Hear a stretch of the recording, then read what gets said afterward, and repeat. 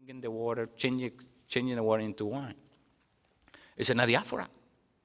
So even Jesus was willing to do that. But we're not. We're not, because there's something we're trying to preserve that we don't even know what is that.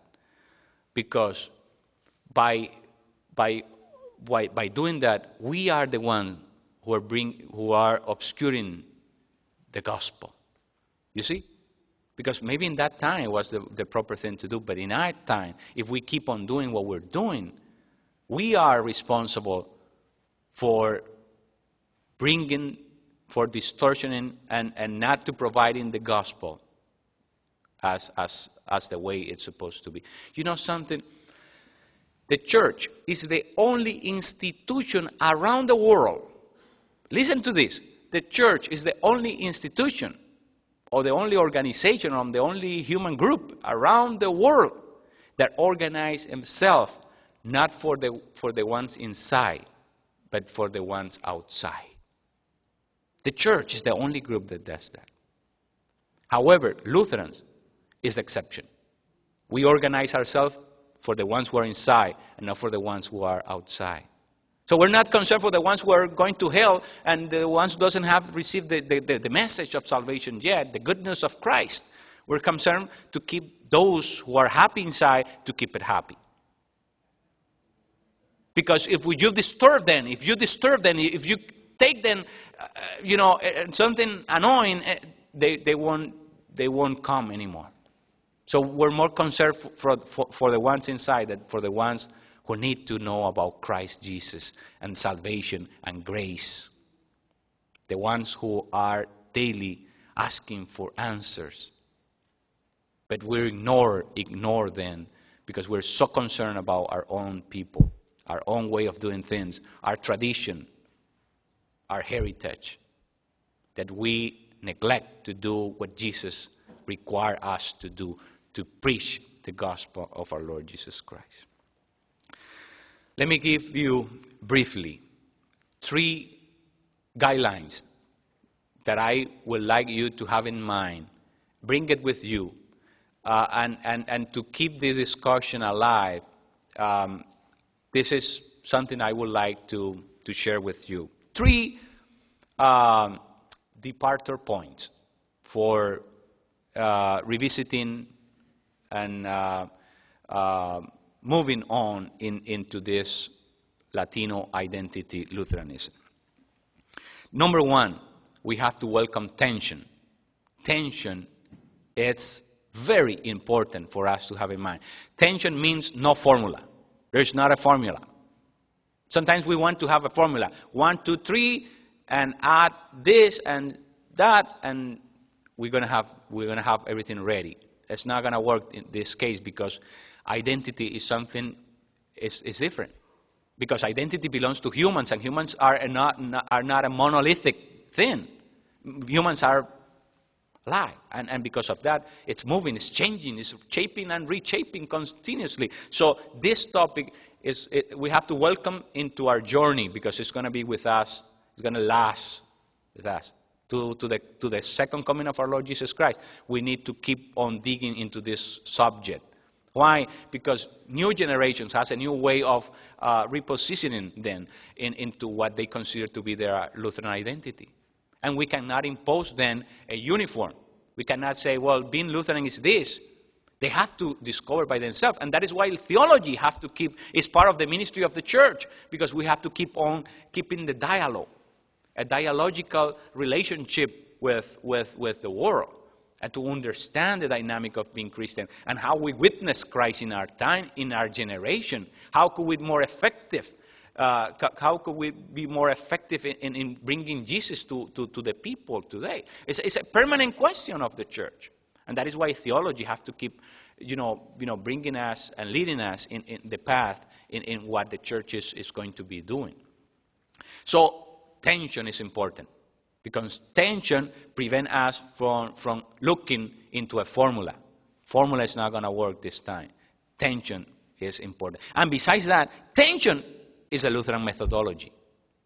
Luther loves tension. The paradox. Everything is in paradox. You see, simul justor et peccator. It's not juster, it's not peccator, it's both at the same time. Communion sanctorum, ecclesia peccatorum. It's not, the community of saints, it's not the assembly of sinners, it's both at the same time. Tension. We need to welcome tension because things are not the way, this kind of things are not going to be solved by having a formula. We need to welcome tension, dialogue, communication, exchange. This is important to embrace tension as a theological methodology, like Martin Luther did in his own time. So we need to do that. We need to welcome that. Second is we need to understand as a presupposition that Lutheran identity is, after all, a theological identity. What makes us Lutheran is not that we have a common uniform. What makes us Lutheran is we share a common confession. We have a common way of embracing doctrine and theology. We confess our faith in a pretty much similar way. And that is what makes us Lutheran. What makes us Lutheran is not that we come from a certain origin. It's not that we speak German or Scandinavian language. What makes us Lutheran is not we do liturgy in such a way, and we keep things in the liturgy in such a way. What makes us Lutheran is not that we celebrate October 31st. That's not what makes us Lutheran. What makes us all Lutheran, no matter what, if you're in Japan or in Africa. By the way, the African Lutheranism is exciting. They're really changing pretty much everything. They're changing, the diaspora there is, that's disbording. It's something amazing. So what makes us Lutheran is a theological identity. We share theological statements. We share a confession. That is what makes us Lutheran. So if we depart from that presupposition, it really makes things simple. Because then I don't need to impose my culture to you. I don't need to oversee you. I don't need to watch over your shoulder to see if you're a genuine Lutheran just because you're doing things my way. Just because you're keeping the liturgy in this way. You see what I'm trying to say? It's different when we understand that what makes us Lutheran is our confession. Is that we can claim the same doctrines, the same principles, theological principles, and that we stand for Christ, for faith, for grace, for the Scripture. Those, very important posts of the Reformation. And it is important also for us to understand that this identity preserves our unity. This is exactly what preserves our unity. If we try to make the form to be what preserves the unity, that's never going to be accomplished. It's the theology, it's our confession what makes us all same type of people. We Lutheran, we don't rebaptize. We accept, let's say somebody is a Catholic, we accept the Catholic baptism. We don't rebaptize anybody. But culturally speaking, we want to rebaptize everybody. Culturally speaking, we want everybody to be rebaptized. You have to be baptized German. No matter if you're Latino, Mexican, whatever, you have to be rebaptized German. I accept the baptism of the Catholic Church, but I won't accept your culture. You see what I'm trying to say? It's not fair. It's not Christian. It's not even Christian. You see, that's impossible. That's something we cannot allow to happen anymore. You see, if we accept that somebody is baptized because was baptized under the formula Father, Son, and Holy Spirit, isn't our culture also created by God? So who can change that? Isn't God who made us who we are? We don't have a culture. We are a culture. Part of being human is that we are a culture. Culture is not something we can just take it away and put a new one. Culture is not something that we can just rip it up and move on. It's not like that. If somebody take my culture, it's taking my whole being. Because I'm not anybody without my culture. My culture is who I am. I don't have a culture. I am a culture. So by taking somebody's culture, we are killing the very person. We're destroying the person. That's something we should not do under any circumstances. And finally, third, we need to work hard in order to create a more solid biblical, theological platform to revisit the issues of culture and ethnicity. The way I believe this needs to be done, it depends from where we're, from our own perspective, obviously. But I think the Scripture provides us with something that I consider to be amazing. It's the Holy Trinity. If you pay attention to each of the persons of the Trinity, you'll see how each of those persons, God Himself is, protecting this whole idea of culture and ethnicity. The Father is the Creator. But when you pay attention to the creation, God says that it was perfect. Every single day after finishing his work, He stands, look at the creation, it's perfect, beautiful, everything's perfect. So the creation was done in harmony, in unity, in full of sense and full of purpose. All of those components, ingredients, were part of the creation. And every single day of the creation, God says, perfect, perfect, perfect. And diversity is part of what God created. And diversity is also perfect. God doesn't make only one type of fish.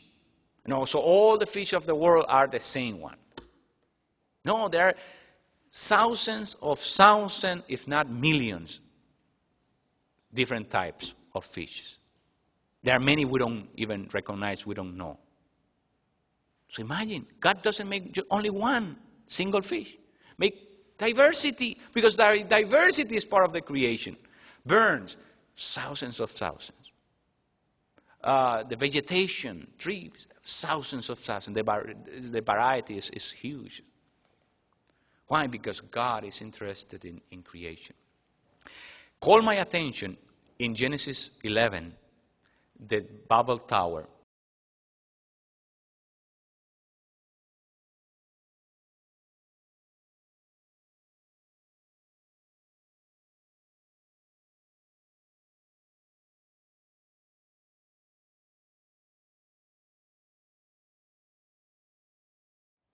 So there's nothing wrong in trying to go to heaven. But the reason God gets mad with what they're trying to do is they use a common language and they work for themselves. They say, we're going to make a big name for us.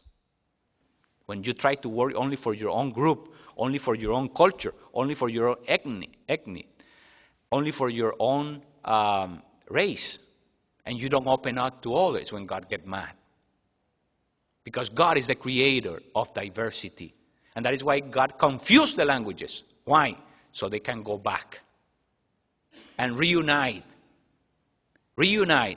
with the rest of those who were created with them. So it's important for us to understand that God is always in favor of that diversity. And we need to embrace diversity in the church. The Lutheran Church needs to understand that dynamic of embracing diversity. Not just for the sake of making look more, upgraded in our way of thinking and so on, like we usually do it. But because this is a divine thing. This is a divine principle that we need to preserve. God the Son, Jesus Christ. The incarnation of Jesus is amazing to understand this very principle of culture and ethnicity, because our Lord Jesus Christ embraced a culture. He was a Jew. He was fully, completely. He never go over the law of Moses. He was completely submissive to the whole idea of being a Jew. And he preserved it, and he lived in accordance to that. And he assumed that. So the incarnation is a tremendous way of understanding how Jesus was so sensitive to the fact that he himself was a Jew. Besides that, the cross, the theology of the cross, that is only possible because of the incarnation of Jesus Christ. It's also a tremendous bridge for us to understand gospel and culture in tension. Because Jesus on the cross, it's a fully human but fully divine, trying to create a bridge between what are only divine, who is only divine and only human. It's a bridge in between both. So in the person of Jesus, in the incarnation of Jesus, both is a synthesis of both. The theology of the cross it's beautiful because it's presenting us with a new understanding of that dynamic between being human and what God have in mind is intended to do in the person of Jesus Christ. So the incarnation is something we need to go back and to re-understand the whole implications of that for our own situation. For our own situation as Latinos in seeking of an identity. And finally, the Holy Spirit. The Holy Spirit, it's also a paradigm of this same thing. Why? Because the Holy Spirit came in Pentecost. And as you remember, when he came to the 120 who were there in Jerusalem, people were enabled, empowered to do what? To speak in the languages of those who were there. So what you see there is cultural sensibility from the Holy Spirit. He could do it the other way around. He could enable and equip those who were there to understand a common language, but the Holy Spirit do it the other way around. The Holy Spirit make the 120 to speak in 120 languages, so the others could understand the gospel in their own native language. So imagine, sensible. The Holy Spirit is very sensible to culture. And we see that on and on. Besides that, the Pentecost doesn't not only happen on Jewish. That is what happened in chapter 2. But what happened in chapter 8? It happened also among Samaritans. And what happened in chapter 10? Happened among Gentiles. So the Pentecost repeat 3 times. How come? Well, because Jewish consider Samaritans, they're neither Gentiles nor Jewish, and so they are in between, and Gentiles are obviously the heathen, the Gentiles, and so the Holy Spirit came to the 3 different races, the three different groups, to make sure, to make notorious, to affirm, to confirm, to ratify that the Holy Spirit is for everybody. The Holy Spirit embraced all the races, because this is the Abrahamic promise in chapter 12 of Genesis. I will bless all the families of the earth. And the word families mean all the races, ethnic groups. And you see, this is exactly what the Holy Spirit is trying to do. It's the blessing of Abraham. It's spread among everybody. The Holy Spirit wants to make sure that everybody is included, because what the Holy Spirit is doing is an inclusive work. So we all are welcome to be part of the church of God. And if we want to be faithful to the message of the gospel, we, the Lutheran Church, we have to do the same thing the Holy Spirit did through the Pentecost, to open up to all the families of the earth, to welcome them, because they are also beneficiaries of the promise, the promise of God, the blessing of Abraham. So, brothers and sisters in Christ, I think we Lutherans are like in the movie Titanic. On top of the Titanic, you remember the musicians were making music to entertain the people while the boat is sinking. We're going down, but we're making music. We're still singing hymns in our churches, but the boat is going down. It's inevitable. The boat is going down. And if we don't face this reality, that it's necessary that we need to take this into account seriously. We need to face the reality. We cannot keep playing music to entertain people. That is not going to stop the crisis we have. We need to do something else. And what we need to do is where in a spiritual realm everything starts with repentance. That is where the Lutheran Church has to go, to repentance. Because we have sinned. We have sinned. We have rejected. We have been racist. We need to recognize that. We need to admit it. We need to go back to square one and to repent. We need to do that. It is important that we do it. I see a lot. I see a beautiful horizon, beautiful future, a promising future for this church if we repent and if we move on into what the Holy Spirit is leading us to do.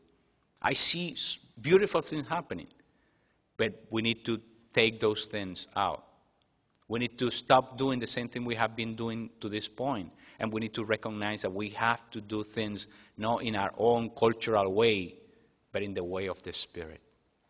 Taking the example of the Father, taking the example of the Son, taking the example of the Holy Spirit. And if we move on in that direction, I can foresee beautiful things for this church. If we don't do it, the only place you're going to be reading about the Lutheran Church is in church history books. Do you hear me? By the second half of this century, the only place you're going to have contact with the Lutheran Church will be in church history books. I don't want that to happen. I love this church. This is my church. But I have to recognize there are many things we need to do. And if we do it together, and if we start creating conscience and repenting, and we start dealing with the current situation we're facing, there is future. I'm sure that's going to happen. That's going to happen. But it's a challenge we have in front of us. And sorry that I came all my way here to tell you that, but it's the reality. And sometimes somebody have to say that. Somebody have the responsibility to say that.